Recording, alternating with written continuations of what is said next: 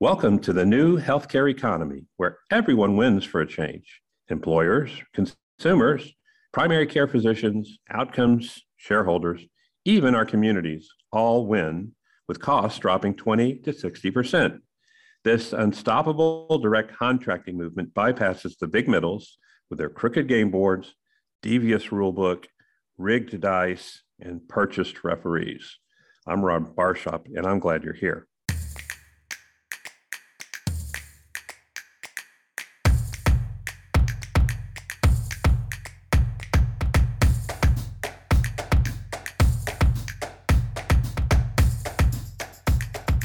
Here is what we will see this year. So these are more like unstoppable trends that you can bank on. These are 10 of them. Number one, direct primary care has absorbed a third of all independent PCPs left. And it's those PCPs with wide scope practices like family practice and DOs and mid-levels that specialize in primary care I'm talking about. I estimate about half of them that are independent are now in direct primary care, which is a 4 to 6 year old trend, even though DPCs have been around almost 30 years. And ironically, free market surgery, which shares the philosophy, was birthed the same year. It would be a much faster absorption if there were any real press or academic studies on this amazing option for doctors where everybody wins. More on that concept later, because there are 8 clear, undeniable, provable winners in DPC. Free market surgery, too, for that matter. The case studies and the proof every day, literally. This is a radical shift away from corporate medicine, and it is exactly the only outlet path that doctors and nurses need to return to their joy, their calling, while they got into the practice. Number 2, employers will drive growth into DPC funding as it proves a winner to their cost, absenteeism, and a lot more. CFOs are waking up, driven by a brutal hiring environment and a tough economy, and it reduces overall spend direct and indirect. We've discussed the past 10 shows on a 10 to 1 ROI. And that's provable too, based on 3 million Californians in a seminal study published this year. Again, uncovered by the press.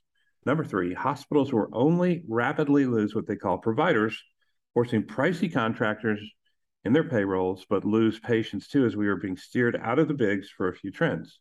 Because independent outpatient free market surgery is 20 to 60% of the cost of those owned by the bigs. And more of us in direct care need less ER and urgent care with a PCP in our pocket or nearby. And by the way, hospitals are 100% blind to this shift in this new competition.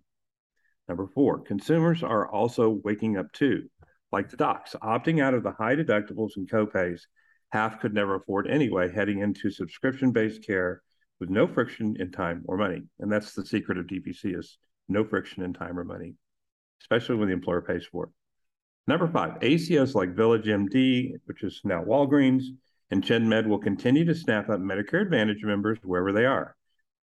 These are the new highly rated clinics that work in what was a desert of drudgery and friction.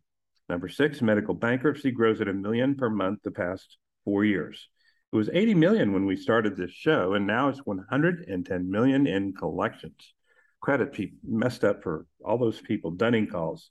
It's a lousy trick the bigs pull on 33,000 innocents a day, most who have insurance. And it is for this reason, number 7, employees will opt out of their high deductible plans into DPC with health ministry share for the high risk stuff. Employers smaller are following the jumbos out of the bucca land as well by self-insuring. Most are today. Number 8, someone academic or big news will report the 8 winners in direct contracting, which is consumers, docs and nurses, employers, shareholders, outcomes, costs, and communities. This kicks the triple and quadruple aim forever to the curb where it belongs. Number 9, advisors who took, not disclosing how, will now be fired in droves with transparency mandates coming out the past 2 years. And number 10, nothing of importance is going to be changed by a bot Congress. Okay, so we welcome to the show Dr. Kenneth Quee, who started his own DPC practice straight out of his training. He's on the DPC Alliance Board and DPC Coalition Steering Committee. He founded X Equals Primary Care, or XPC, where he and his co-founder, Paulius Mui, dive into all sorts of primary care innovation. Dr. Quee currently also advises health tech companies and teaches at Virginia Commonwealth University School of Medicine. Welcome, Kenneth, to the show. Hey, Ron, thanks for having me. Yeah. Any comments before we go? No, I'm just thanks for having me on. I look forward to our conversation. So you wrote a column recently all about DPC. Tell me what you see as the landscape and the outlook for DPC in the next year. Yeah, so the article you're referring to is the one that Paulius and I worked on called Direct Primary Care Landscape.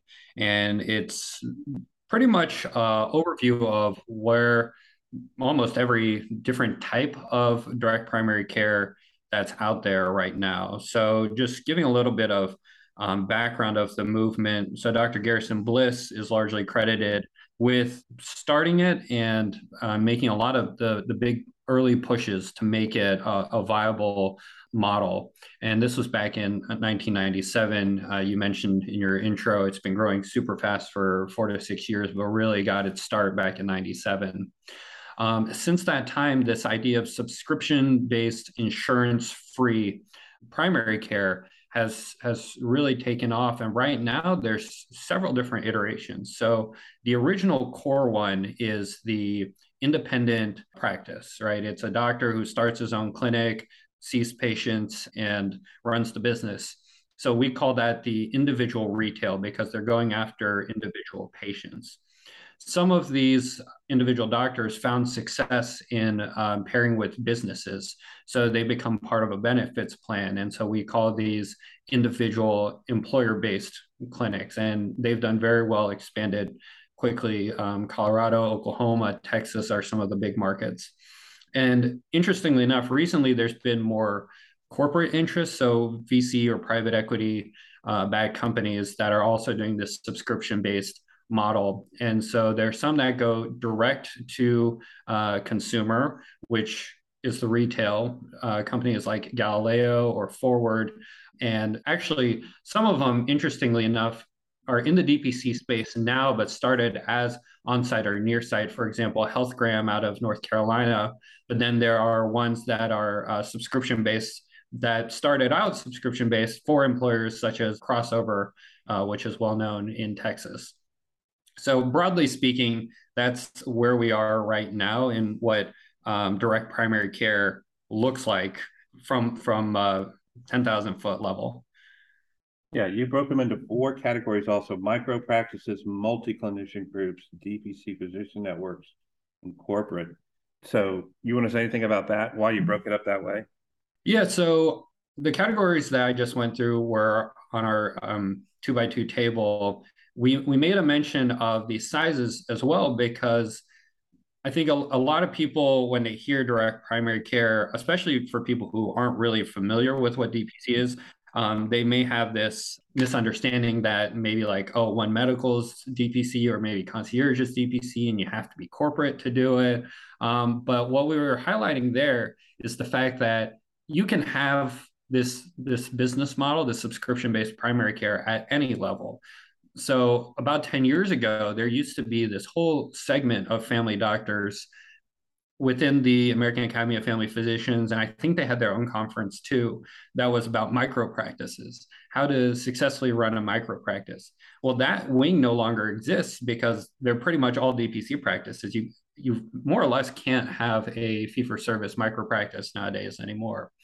So you can be really, you can bootstrap, be small, not have any staff, run your entire clinic by yourself. And as we've seen, like I mentioned, some of the companies, Crossover, Galileo, you can have these mega corporations as well. So this business model is very versatile. You can have different customer bases, whether it's individuals, whether it's employers, and you can do it at different sizes, whether you're just one doc, one room, or you're a multi-million dollar company across the country. So, from your research, how many members are in the DPC community? Do you have any numbers you care to guess at? Because we have interviewed CEOs on the show, and we think the number is somewhere between 24 and 30 million.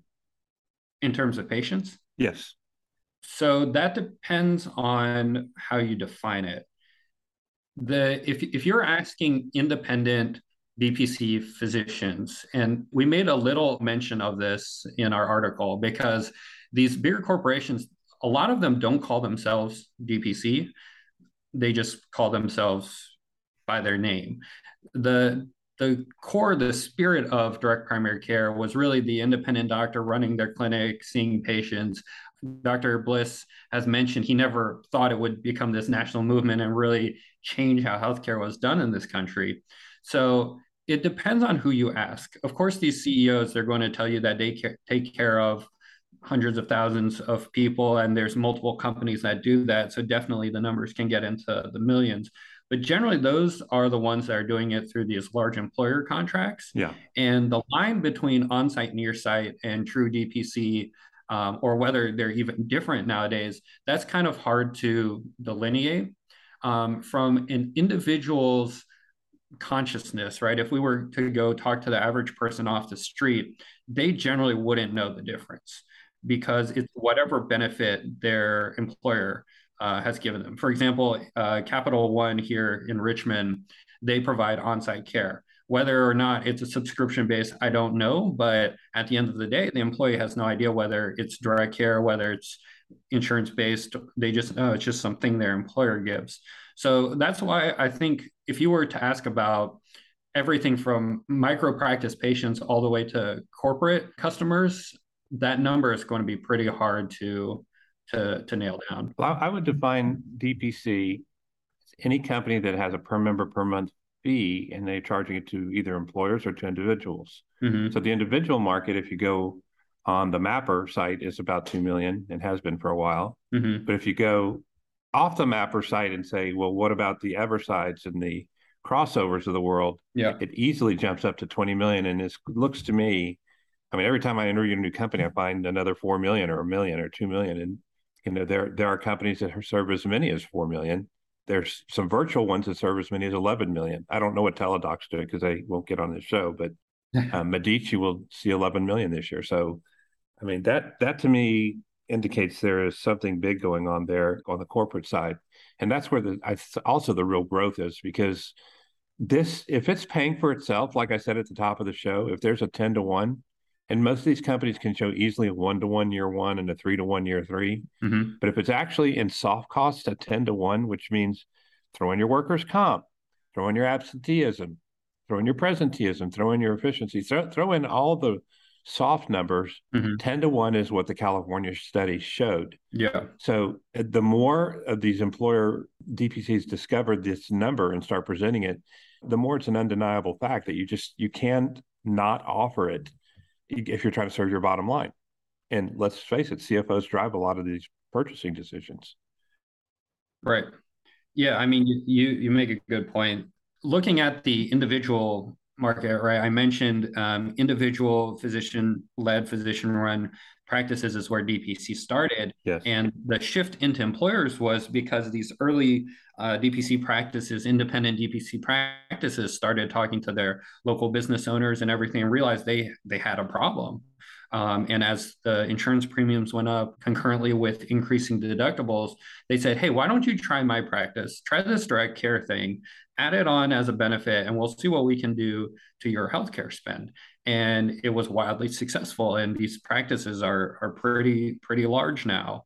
My friend Clint Flanagan out at Nextera, Kyle Rickner at Primary Health Partners, they've tapped into that market. And I think as people like them have grown, as these networks grow bigger, these other companies like Crossover realize, hey, there's something there, and more people are going to move that way. I mentioned Colorado, Oklahoma, Texas, and now North Carolina as well. These are markets where, as word of mouth amongst business owners have spread, direct care contracts have just skyrocketed. And I think more and more people are going to catch on, and hopefully more neighboring states and cities will follow suit. Yeah. It's interesting, in your article, you mentioned a lot of companies I've never heard of. So you give me a lot of meat for the grinder to bring onto the show. Sure. So you are yourself a DPC practitioner. That's right. Tell me what that's been like for you. Are you glad you made that move? Is that, as you had any regrets? Yeah, so it's been fun. I'll say that it's been fun, and it's been a learning process. So just to give some background, you mentioned earlier I'm on all these things. I actually started my practice a year and a half ago, straight out of residency. But I had been studying the DPC model and pretty active, have been pretty active in the community since I was a fourth year medical student. And this was back in 2017 when I went to my first DPC summit. So starting straight out is a challenge because I am not a known entity in my community. I had to spend money to open the practice, but I don't think I could have done anything else because I had spent so much time learning it and doing it. It almost felt like a continuance of residency. Like that was the next natural step, right? You finish your 3 years of clinical training in the hospital system and then open a practice. So it's been fun. This area is also pretty DPC naive in that very few people have heard of it and they're still trying to figure it out. So a lot of the marketing and advertising I do is really just education, saying this is what I do, this is why it's not concierge like all these other concierge practices around here. This is why it's better. And I'm slowly making my way into the employer space as well. And luckily, some of the brokers are becoming benefit advisors in this area and kind of waking up to this new thing. So, I think being a first mover in this area might have its benefits hopefully soon. Definitely its challenges, but this is something I'm really passionate about. So it's been good. I mean, we've been getting patients and we've been growing nicely. So I'm having fun doing it. Okay, so is it an unstoppable movement? And if it is, why so? Is it unstoppable? I mean, I don't see anything stopping it anytime soon, right? The forces that be right now are insurance companies that keep raising premiums, keep raising deductibles, and becoming profitable, and people are getting frustrated by that. The other big move is these hospital systems that hire primary care physicians and force them to see more and more patients, burn them out, just so that these doctors can't take good care of their patients and instead just refer into the hospital all the time. And I think as long as the big hospital systems keep making doctors not practice how they want to practice and instead become referral mills, and as long as insurance companies keep offering a worse and worse product, people are going to start looking at different options. And that's really where direct care comes in. So in your medical school, in your residency program, do you have residents asking you about how to get involved in the model? Oh, absolutely. That's been incredible growth. So when I was a fourth year med student learning about it, virtually nobody at the medical, well, at least nobody I knew at the med student level knew what DPC was.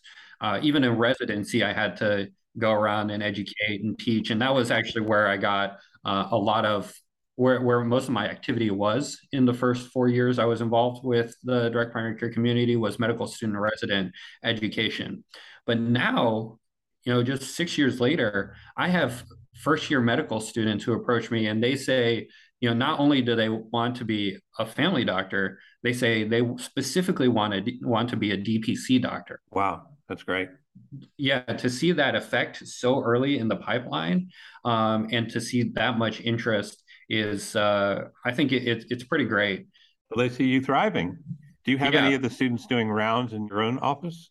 So I don't have students right now. Working on potentially doing a program, but I won't speak too much to that because that's still very early on, but hopefully soon. One of the challenges with having medical students at a DPC practice, especially an early one like mine, is we don't have high patient volume, right? And when you're in medical training and education, one of the things you really do actually want to get is volume, just so you can see a bunch of different things. So you can spend more time educating students in a DPC practice, but they may not get to see as much. And so I'm still really on the fence about whether a DPC clinic is the best place for a student to train for their clinical knowledge. But I definitely think having exposure and having the students visit and talk with us and have them walk through our clinic, that's definitely something that's important. And we definitely do that. So my door is always open for any medical student to come spend an afternoon or a day. And I'll frequently take them out for coffee or lunch just to tell them what my day is like, what it's like running a clinic. And I'm affiliated with VCU, which is the med school here in Richmond, and I'll go there and do talks for their student interest groups as well.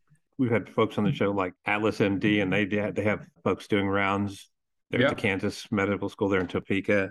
Sure. The University of Houston now has a DPC clinic on site at the medical school, which is a first. Well, they closed it. Oh, they closed it?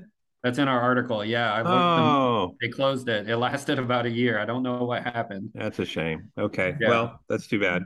But that was really helpful. And I'm sure there are other doctors that do rounds in their offices too. But how do folks reach you, Kenneth Q, if they want to? So xprimarycare.com is our website where you can see some of our guides, our YouTube, and our Substack. But yeah, our LinkedIn is there. They can send me an email. My email is drkqmd at Gmail. So drkqmd at Gmail. Okay. Yeah, and I'm happy to engage anybody who is in the pipeline. So medical students, residents, physicians interested in direct primary care or any other topic they want to talk about, or anyone else who wants to learn more about this space. And because you're a longtime listener, you know the next question. What banner would you fly overhead to tell America if you could? I think it's primary care matters. Choose wisely. That's good. That's very good. Okay. Thank you, Dr. Kenneth Q. We'll have you back on the show and check on your progress. Yeah. All right. Thanks so much, Ron. This was fun. Thank you for listening.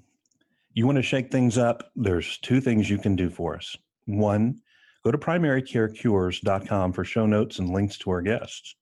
And number two, help us spotlight what's working in primary care by listening on iTunes or wherever you get your podcasts and subscribing, and leave us a review.